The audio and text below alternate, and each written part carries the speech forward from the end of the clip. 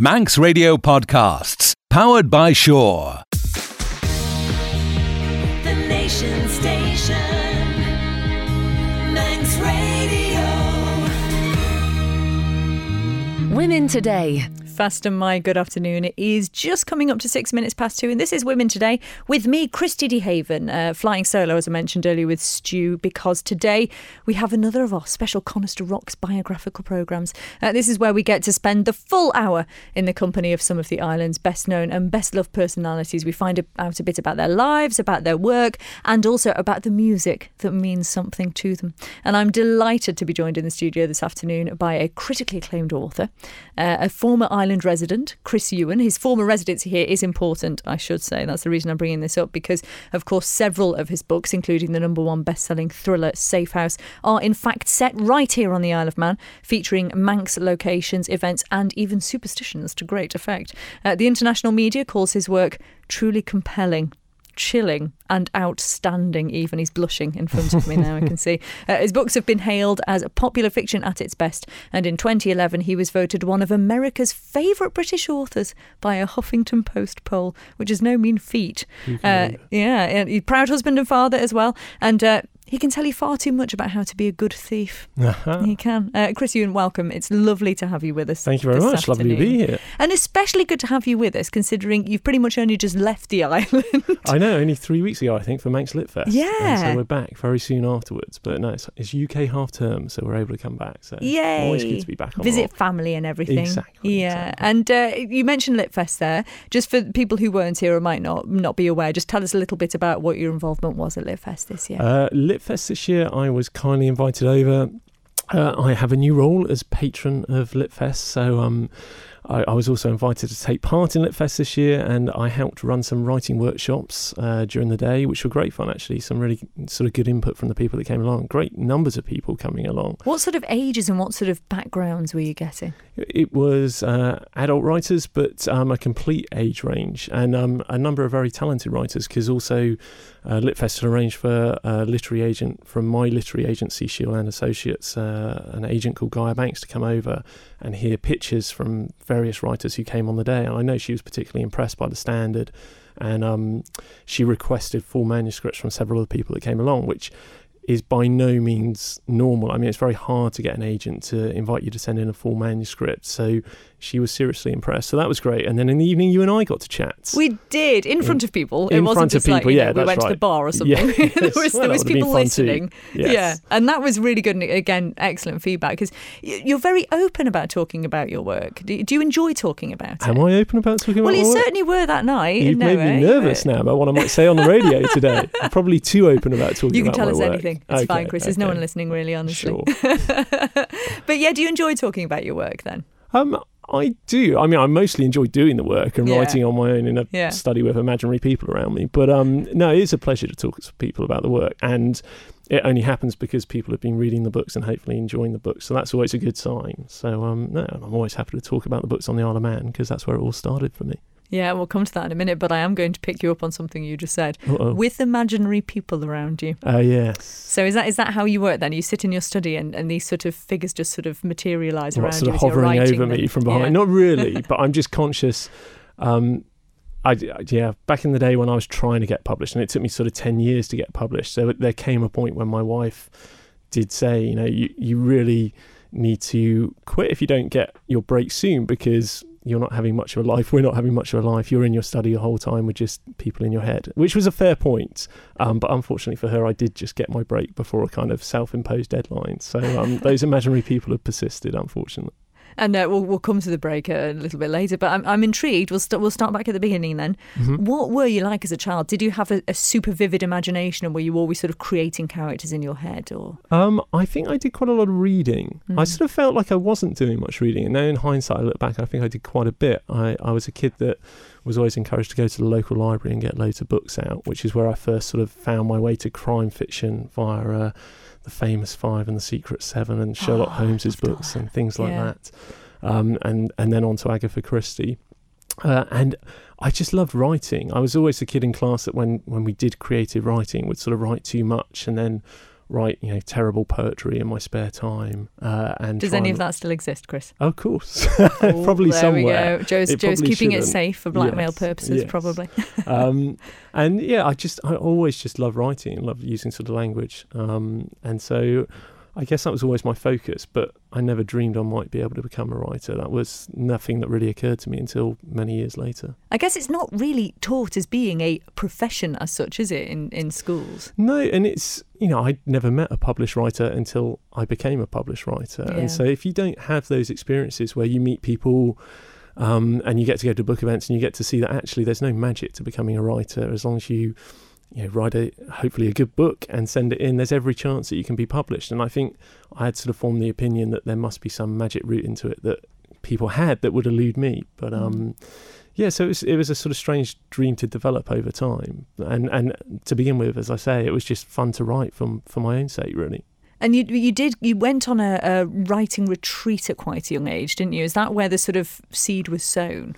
Yeah, that's true. That I grew up in Somerset, and the local county council used to run a scheme where they picked sort of 2 kids from each state school who they thought were good at English, and they'd send them to this residential course at Keele for a week. And I was lucky enough to be picked, and I turned up, and I think it was probably organised by a local university, and so there was a sort of writing tutor, and then there were about 8 or so students who must have been on this course who were just seemed to me very cool at the time, and they encouraged us to do creative writing for a whole week, and so we sort of wrote poems about trees and all this kind of thing. And there was one particular night where we went down into a basement area and they'd lit candles, and they weren't wearing berets, but they were playing acoustic guitar. And it almost dead poets. Yeah, and so that was the closest I come to sort of real writers, and suddenly it seemed pretty cool. And I think that set me on the way to thinking, well, if the school thinks I might be all right at this, maybe there is a chance that I can do something like this down the line. And do you remember the first sort of proper story that you wrote with sort of proper characters and things in it? I can remember a very bleak poem I wrote on that week that ended up in a kind of school magazine or something. And then I didn't really attempt proper writing until I was 20. That was when I started my first novel. So I write various sort of short stories, but they would never go anywhere. I'd never complete them. So I probably had just drawers of unfinished stories. But it just proves that it's never too late to start, though, really, doesn't it? Because actually you trained as something entirely different. You went on a completely different route, didn't you? I did. I did a degree in American literature and Canadian literature at university, which, as you can imagine, didn't lead to many job opportunities. And so after a year of sort of trying to find out what I was going to do in my life, I ended up retraining to be a lawyer. But by that point, I had my first sort of little niggle of interest from a literary agent in my work. So I was trying to write on the side while being a lawyer, which is not the best balance to strike, but that's what I was attempting to do. That must have been difficult because a lawyer's work is never done, really, is it? You seem to be working sort of all hours. So how on earth did you fit that in? Well, I was training at a London law firm, and the hours were, to my surprise, very long. I had no idea because, again, I didn't know any lawyers. And, I would be working till very late at night and in early in the morning. But I was so determined to become a writer that I would just always get up an hour or two before I had to get up to write. And my weekends in London were spent writing books. And eventually it led to a sort of breakthrough. Do you think you spent all that time meeting the people that you met as a lawyer, sort of forming these constant ideas in your head? Were you always sort of, every time you met someone, thinking, oh, they could be a character, or oh, this could be a storyline, or because you do write crime fiction, so was it all sort of linked? No, it never works out that way. I very rarely use people that I've met in real life in any of my sort of writing. I think the thing it did do was I realised I was a lousy lawyer, and I realised how long the hours were, and it made me even more determined to try and make it as a writer so that I wasn't sort of in that work environment, basically. But the one thing that was relevant was when I was training to be a lawyer, the final 6 months of my training were in Amsterdam, which I had visited before, but not for a prolonged period. And then I just fell so in love with the city that then became the setting for my first published novel. Which was, of course, The Good Thief's Guide to Amsterdam. It was, yes. So where did the idea of The Good Thief come from then? I think I wanted to really try and combine travel writing with crime fiction. That was the genesis of it, because part of when I was growing up, I sort of dreamed of being a travel journalist, which I never really pursued. And I thought it would be interesting to set a crime novel or a series of crime novels which moved to a different city for each book in the series. which had been done before, but obviously I thought I was the first to think of this great new idea. And I'd always enjoyed crime novels tied from the perspective of a criminal. And the idea of having a burglar as your lead character just really intrigued me, because you could have so much fun with that idea. I mean, I would sort of say, if you're writing a police procedural and your police detective needs to find a clue, it might be in the premises where a suspect lives, and so they have to go and get a search warrant. Well, a burglar doesn't have to do that. They just wait till after dark and break in and find the clue. And you can lay clues, and you can play with all kinds of things. And the third ingredient was that I loved the genre so much I wanted to write about a lead character who was also themselves a crime writer. So it became a kind of games within games sort of thing in the book. And Charlie is a very, very popular character, obviously, himself. Do you remember when he first sort of walked into your world as such? You know, I'm thinking those imaginary characters that you've got around you as you're writing. Did he sort of walk in fully formed, or did you really have to craft him? He just sort of developed as I was writing the first chapter. What I can remember very distinctly is being in the attic of our townhouse in Douglas, which had no heating, and I used to go up there and write. And I can remember finally getting down to a nutshell what the idea for the book would be, and I can remember getting quite excited and coming down and telling my wife, I think I might have something this time. I'm sort of pitching her the book idea. Did she roll her eyes? She always rolls her eyes. No, I think she said, yeah, you might as well try that. But I felt like it was the first time. That was my first published book was the fourth book I'd written, and it was the first time I felt as if I'd come up with a story that people might really want to read. So I can still remember that. Oh, what a moment. And we have talked a little bit about your youth at the start there. And so we'll come to your first music choice, which is linked to your youth, isn't it? This Fleetwood Mac song. Yes, it is. I mean, talking about sort of going to the library when I was a kid, what I distinctly remember is most summer holidays, my parents would take us camping for 2 or 3 weeks, usually in France. And I would be told to go to the library and get 6 library books out that I could read on the holiday so that I could leave them in peace. But generally there would always be some sort of music that I associate with each trip, and various different albums that my dad would be playing in the car as we were driving along, and this Fleetwood Mac track really reminds me of that. Excellent. Chris Ewan, this is your first piece of music. It is Fleetwood Mac, Go Your Own Way. Loving you isn't the right thing to do. How can I ever change things that I feel? If I could, baby, I'd give you my world. How can I, when you won't take it from me? You can go your own way.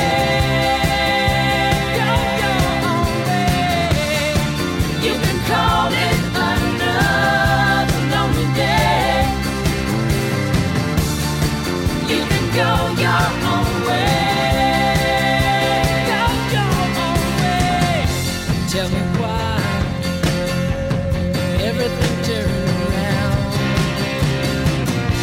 Packing up, jacking up, so you won't do. If I could, baby, I'd give you my world. Open up, everything's waiting for you. You can go your own way. Go your own way. You can call it another lonely day. You can go your own way. Go your own way.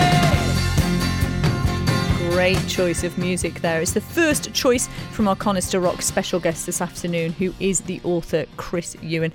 Chris, I have to ask you, it's cheesy link, but I am a DJ. Have you gone your own way? I wasn't even prepared for that.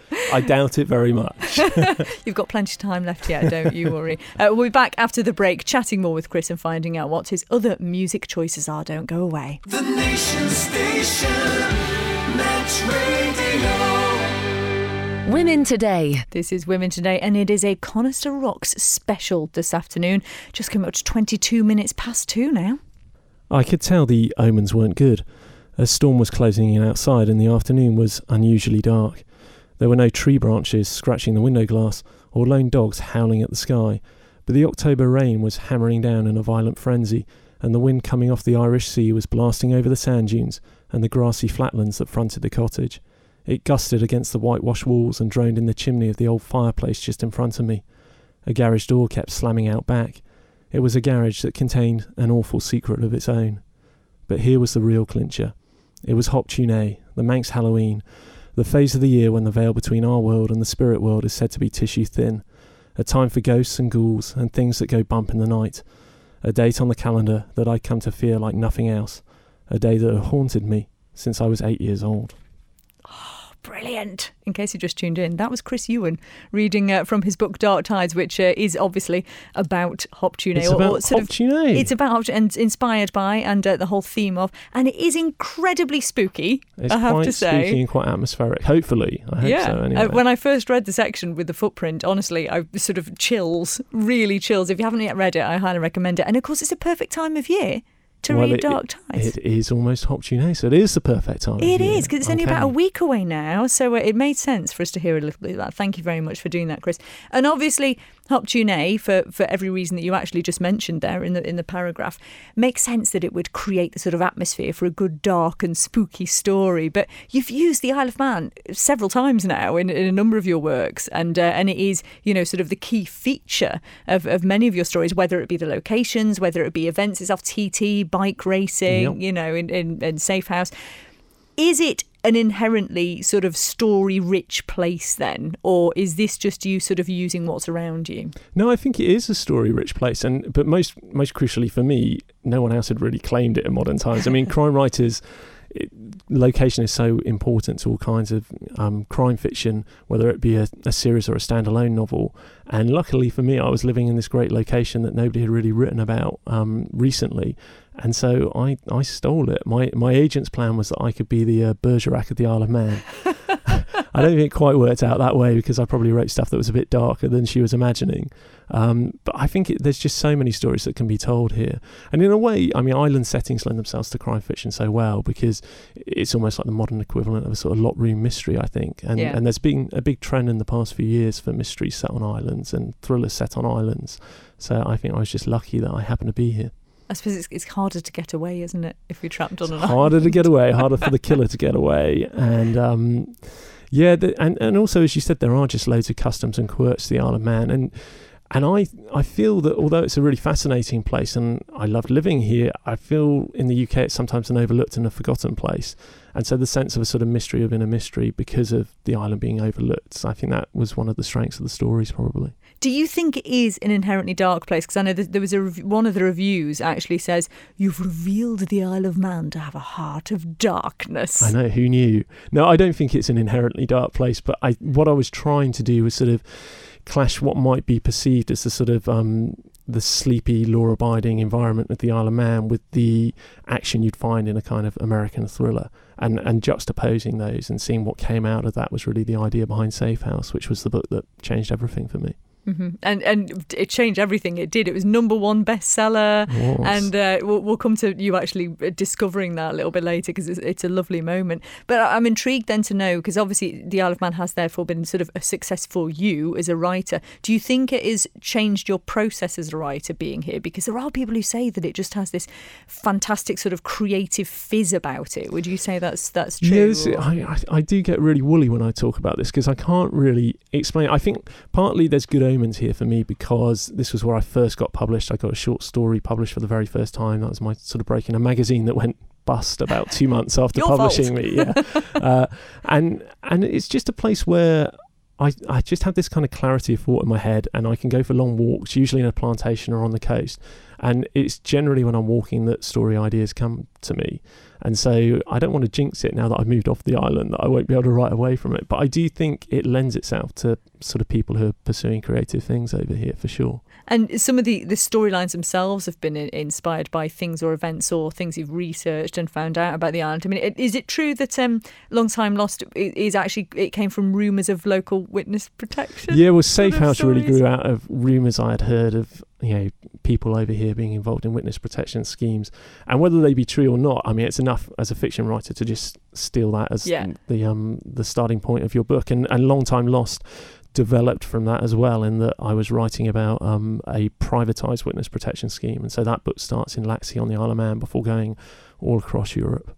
That's fantastic. And I asked you this at the Night at Nowhere. Actually, I'll ask you again for those that didn't hear it. Does that mean, because in A Long Time Lost you've sort of moved off to Europe, is that you sort of saying, well, that's the end for the Isle of Man as a place? It's not. It would be very about? poetic if it was, because Yeah. the sort of last scene that's set on the Isle of Man is the lead characters leaving on the ferry and looking back towards the island, and so I could see why you might think that, but that's not my plan. I hope to definitely write more about the Isle of Man in the future, possibly not for the next couple of books, but I definitely don't think I'm done writing about the place. Oh, we're very pleased to hear that. Now, your next music choice represents what you describe in your own words as the best 4 months of your life. Oh yes. Yeah, which is I very forgot I said lovely. that. You did, yeah. And this is from when you were living much further afield than just down the road on the Isle of Man. Yeah, so I mentioned at university I studied randomly American literature and Canadian literature, and the reason I'd done that, quite cynically, was I had looked for courses where I'd get to study in the States or Canada for a period of time. So I ended up at Nottingham University, and that gave me an opportunity to study at McMaster University in Hamilton, Ontario in Canada for 4 months, which is where I met my now wife Jo, who's from the Isle of Man, and we became friends out there. I don't think there was too much studying going on in the 4 months we were there, but it was just this fantastic environment. I can really remember getting off the plane. I'd never flown before I went there. I'd certainly never been, to the States, but I'd spent my whole childhood watching sort of, TV shows set in America or reading books set in Canada, and suddenly you walk off the plane into an environment that seems so familiar to you. And it was just the best 4 months. And as part of that, I got to listen to some Canadian music when I was over there.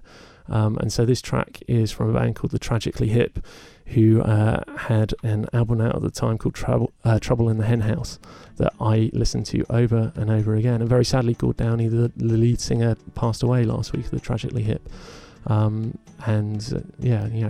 kind of cut me and cut a lot of people, I think, hearing that news. But it's still a joy to listen to this track. It is, and it's a beautiful one. I hadn't heard it before. The lyrics are gorgeous. Do listen. This is Tragically Hip. Or sit silently and listen to our thoughts with illusions of someday cast in a golden light. No dress rehearsal.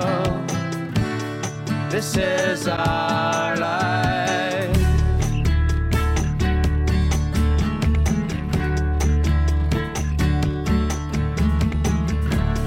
That's where the hornet stung me, and I had a feverish dream with revenge and doubt. Tonight we smoke them out. You are ahead by a century. You are ahead by a century. You are ahead by a century.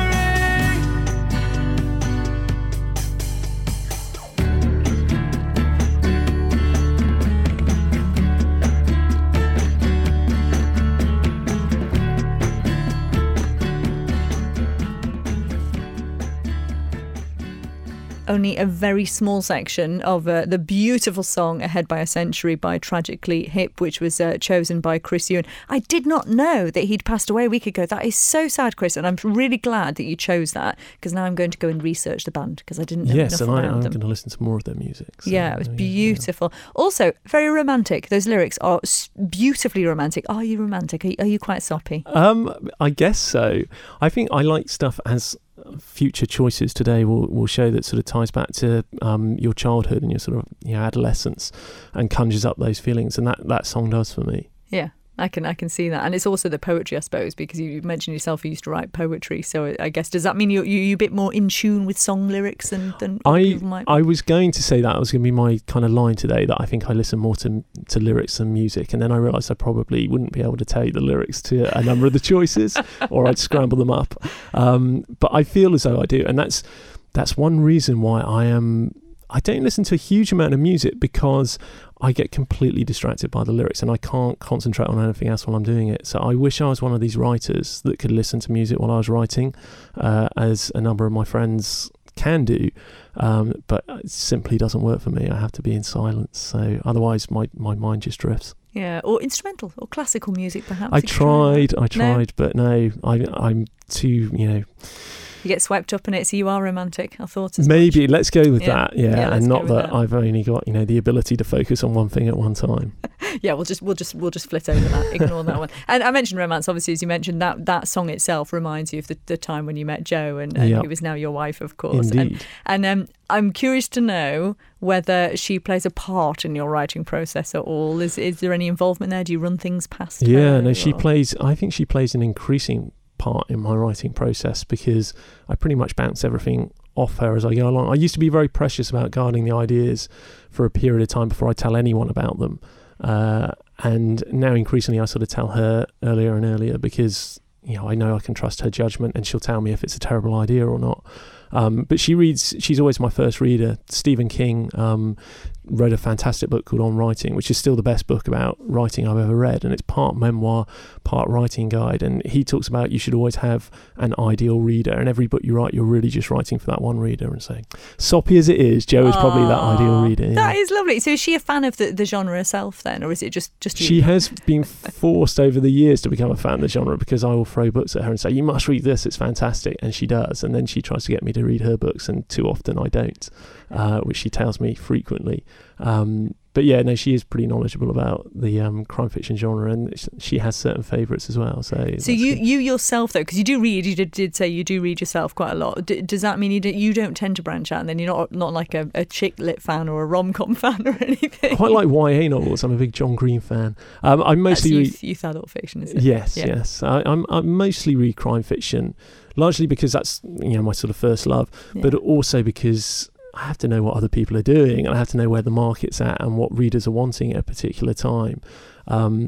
And so back in the day, I used to read more literary fiction, I guess, than I do now. But it still just depends what my mood is. And I often revisit books, sort of favourite books, at different periods of the year. So Does it not make it difficult, though? And again, I think this may be something I asked you when we were chatting in Noah, but when you're reading your own genre written by other people, does that not then put ideas in your head that you find it very hard to shake off and not want to steal?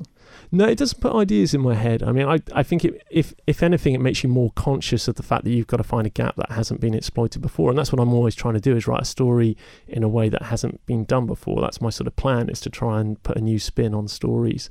But it probably does... It makes me conscious of people's style and their writing style. I had to be very careful with particular writers. Lee Child, for example, has this fantastic, very taut, very straight, very punchy style, and I can very easily get drawn into imitating that if I'm not careful. So I had to be careful at what stage I am in writing a book when I read a Lee Child book, for instance. But I presume that's then what the relationship with your editor might be useful for, because they would presumably pick up on things like that as well. And how I does would that hope work? I've spotted that before it ever Before gets it in goes, front of an yeah. editor, and I'm probably quite wary of doing that. You always have to try and everyone talks about you've got to write with your own unique writing voice, and so you have to try and get into the headspace where you're doing that and avoid the influences. So yeah, there are times when I would probably be at a stage of a book where I wouldn't read too much, but on the whole I'm reading all the time. And what is it like then when you get to that point when you've run it past Joe, it's been through the editor, and then actually it's going out to the big wide world? Is that really scary? Every stage of it, I'm plagued with doubts. So the moment Joe reads it and says it's fine, I then send it to my agent, at which point I have about 2 days of a complete breakdown, thinking that she's going to phone me up and tell me to go and get a job doing something else. And then you do that again when it goes to your editor, and then you do it again when it goes to reviewers, and again when it goes to readers. So I don't know any writers, I don't think, that aren't plagued with self-doubt. I think it's just part of the process. And even though you try and recognise that and adjust to it, I don't think you ever can entirely. Now, I asked you, when we ask our Honest to Rocks guests this, to think of some key moments that happened in your life that, sort of really sort of taken you on this path as such. And as we've sort of alluded to so far anyway, several super key moments happened for you right here on the Isle of Man. The first one being in Derby Square. Tell us about that. Yeah, I was, when I first moved over, my wife and I were living in a basement flat in Derby Square.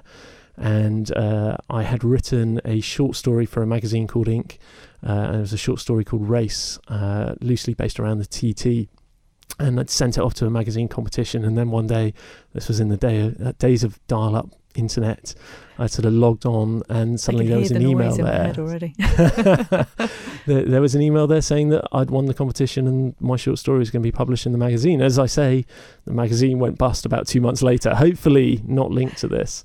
But that was the first thing I ever got published, and the first time that anyone really said, yeah, you might be able to do this. So that was definitely a key moment for me. And then also, when you heard that you were going to be published as an author, writing an actual book as well, that happened over here too. At what point, when you hear news like that, do you then make the decision to actually jack in what would be classed as real work? Because that is a brave step to make. When you can earn enough money to justify it. Yeah, that was amazing. That was a phone call came to me at work on the Isle of Man from the author Susan Hill, who'd set up a competition, and the phone went at work one day and I just picked up and it was Susan Hill on the other end saying, "You've won my competition, you're going to be a published author." And it had taken me 10 years to get to that point, and it's still probably the best moment of my life answering that phone call. And gradually, after the first book was published, I was able to go part-time as a lawyer. And then I was actually made redundant just before I wrote Safe House, which gave me a kind of 5-month window in which to try and write a book that might change things. And it was one of those fortuitous times in life where everything came together, and luckily for me, Safe House did change things. And went on to be a hit. So maybe things are meant to happen. Oh, well, we're going to come to your next piece of music now, which now this sort of resonates with me as well, because this album by the Counting Crows I listened to non-stop at university, and you've chosen a song by them. Just tell us what song it is and why you've chosen it. It's Sullivan Street from August and Everything After, which I think I listened to over and over again during my university years. I was torn whether to choose an REM track or a Counting Crows track, and I love the Counting Crows just because it does conjure up for me sort of America and Americana, and so that's why I chose this one. And it is a great tune. Chris Ewan, thank you very much for picking it.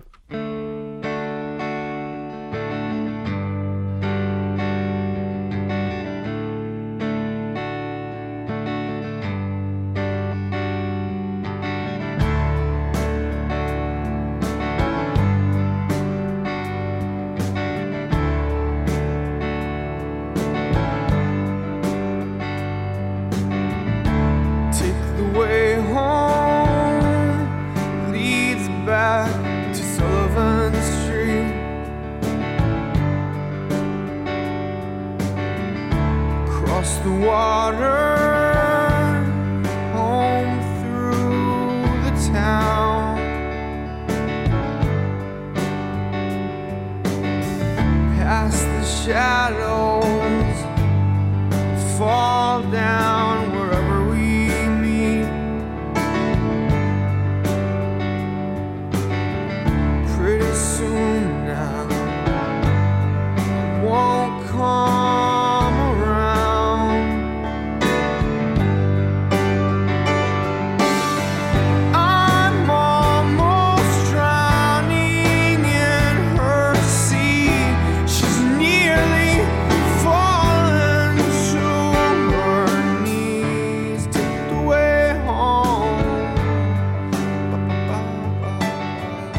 Beautiful song by Counting Crows. That is Sullivan Street, as chosen by Chris Ewan, our special Conister Rocks guest this afternoon. We'll be chatting more with him after this.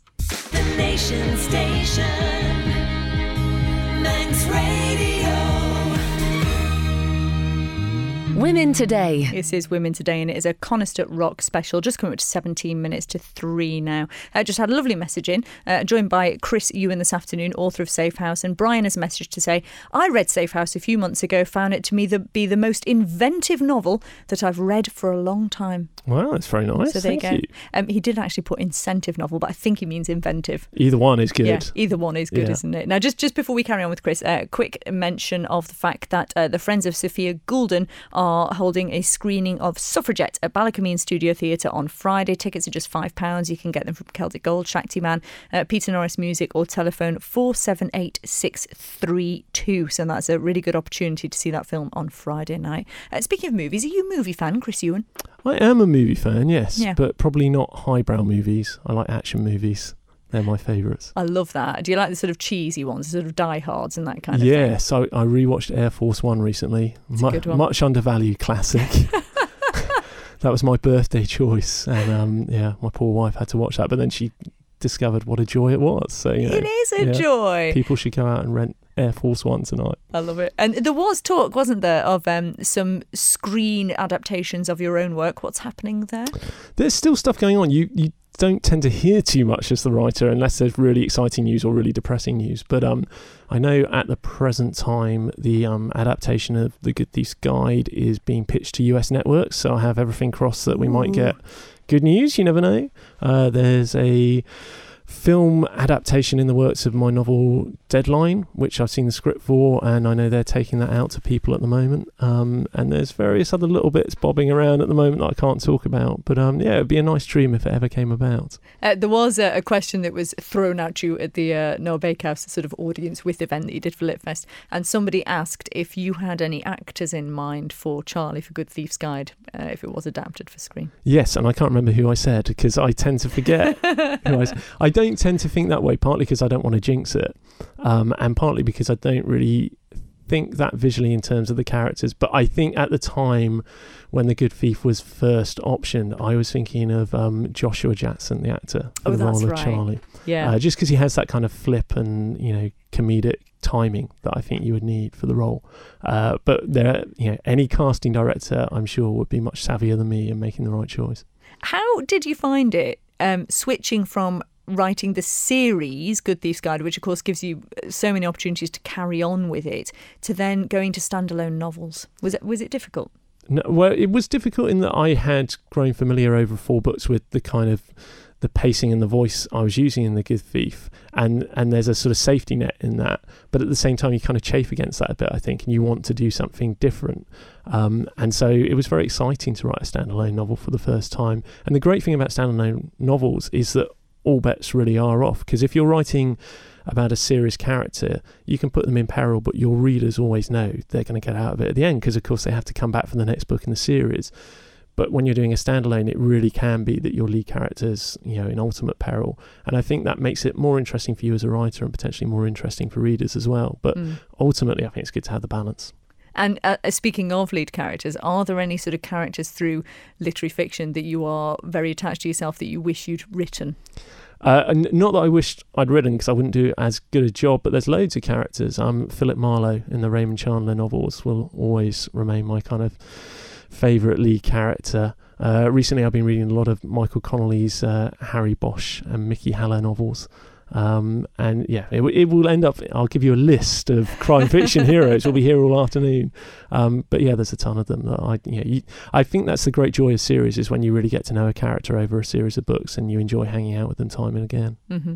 Well, let's hear another choice of music from you. We have some Groove Armada now, which is a very interesting choice. This is because I don't often listen to music when I'm working, as I say, but very occasionally I try and get myself in the right sort of frame of mind to write a particular book or a particular scene and evoke the tone I want to evoke. And I had seen the movie Collateral with Tom Cruise, and this Groove Armada track plays over the opening of that movie. And it was the kind of tone I wanted to go for in my kidnap thriller Deadline. So every morning before I would sit down to write, I would play this track. So over a 9-month period, that's quite a lot of listens. But I still love it now, and it still conjures up the feel of the novel to me. So, excellent. That's why I picked it. This is Groove Armada, Hands of Time.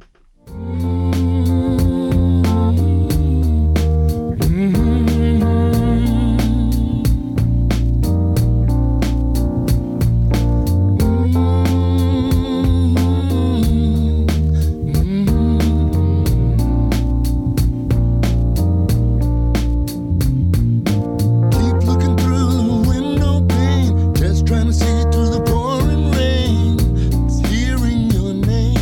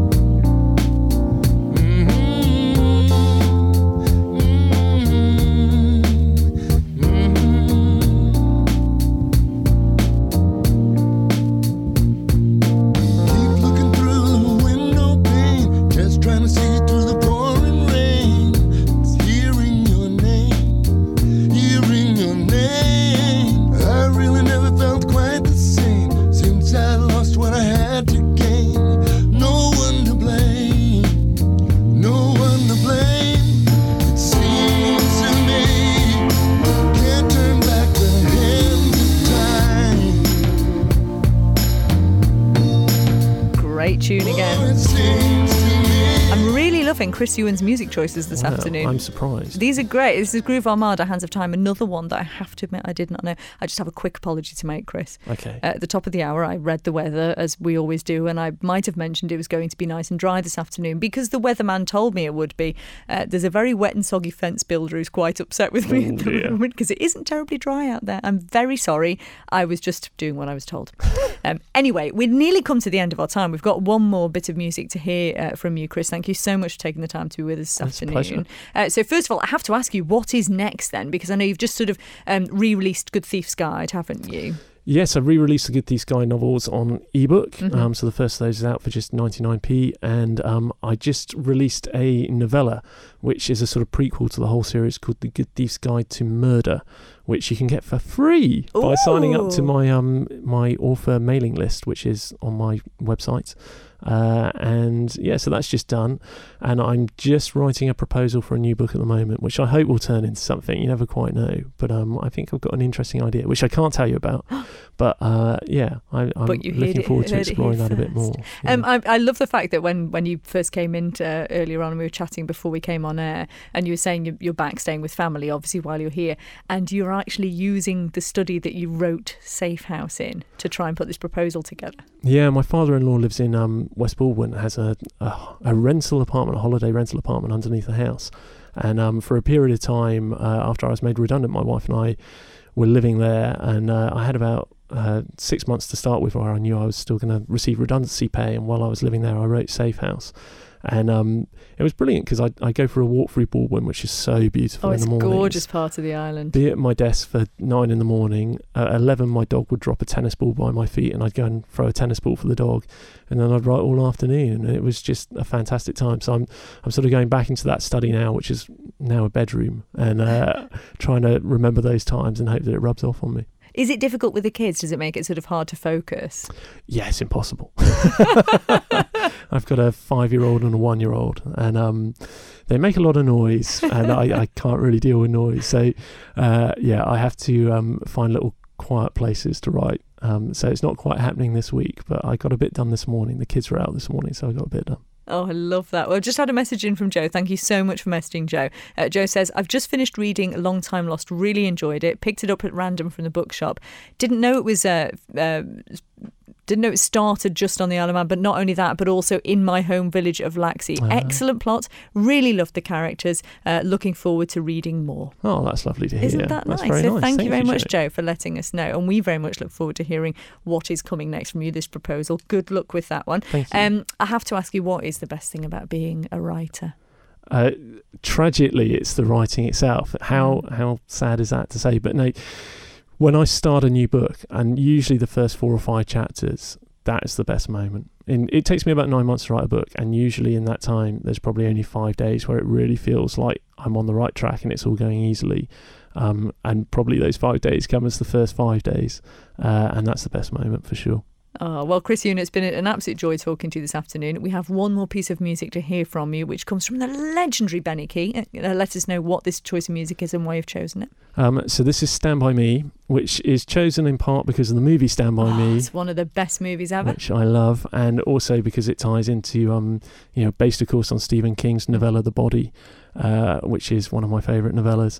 And it's an often quoted King line, but he has this line at the end where he says, I never again had friends like I did when I was 12. Jesus, does anyone? And that whole sort of conjuring up of your adolescence and that special time in your life, this now symbolises that for me. Great choice to end with. It's been lovely speaking with you. Just remind people about your website and where they can get your work anywhere, but remind people about your website. That's very kind of you. Yes, they can go to www.chrisewan.com or just Google my name and it will take you to the website where you can get a free short story. Yay, free. Thank you so much, Chris, and all the best with the proposal. We look forward to hearing much more from you in the future. Thanks very much.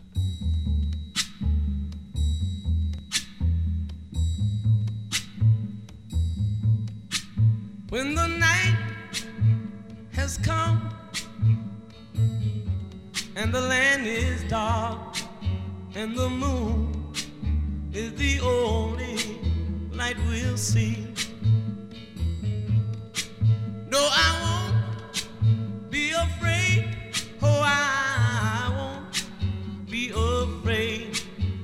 just as long as you stand by me. So darling, darling, stand by me. Oh, stand by me. Oh, stand by me. Stand by me.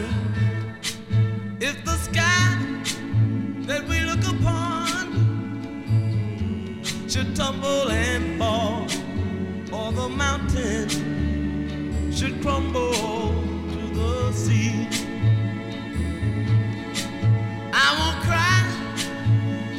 cry, no, I won't shed a tear, just as long as you stand by me. And darling, darling, stand by me. Oh, stand by me. Oh, stand now. Stand by me. Stand by me.